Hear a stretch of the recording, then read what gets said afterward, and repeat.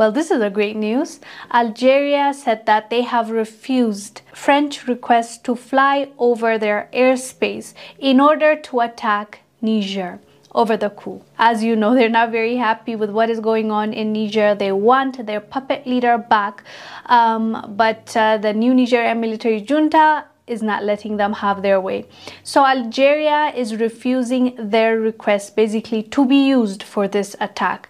But guess what? France is claiming that they did not say that and they didn't ask Algeria to do that. Although France is denying that they've asked Algeria for their airspace, Algeria has made very clear that they oppose any foreign military action in Niger and favors diplomacy to restore constitutional order. We love to see African countries coming together, uniting and saying no to exploitation and also being their brothers' keepers.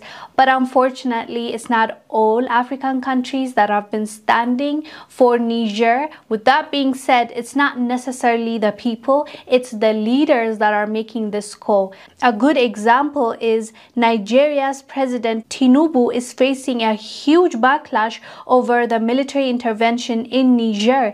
Local media reported that there was strong opposition to military intervention at a session of the upper chamber of parliament in Nigeria, and the lawmakers representing states closer to Niger has condemned the possibility of war. And this shows you that even though the leaders are trying to attack Niger and act like they're trying to help Nigerians by invading Niger, the people of those countries are standing up against their own leaders and saying this is not right, we don't support it.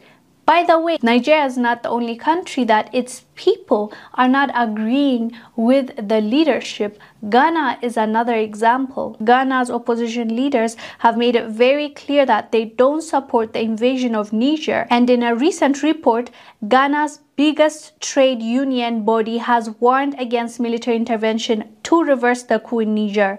They said, quote, "We hold a strong view that any attempt to remove the military junta in Niger by force will further escalate the tension and insecurity in the region." So clearly, Africans are not supporting this military move by the ECOWAS, and it's getting clearer as the day goes by. It's just these few leaders that are trying to use force when there's diplomacy, when there's a dialogue to be had. They want to rush into sanctions and military force.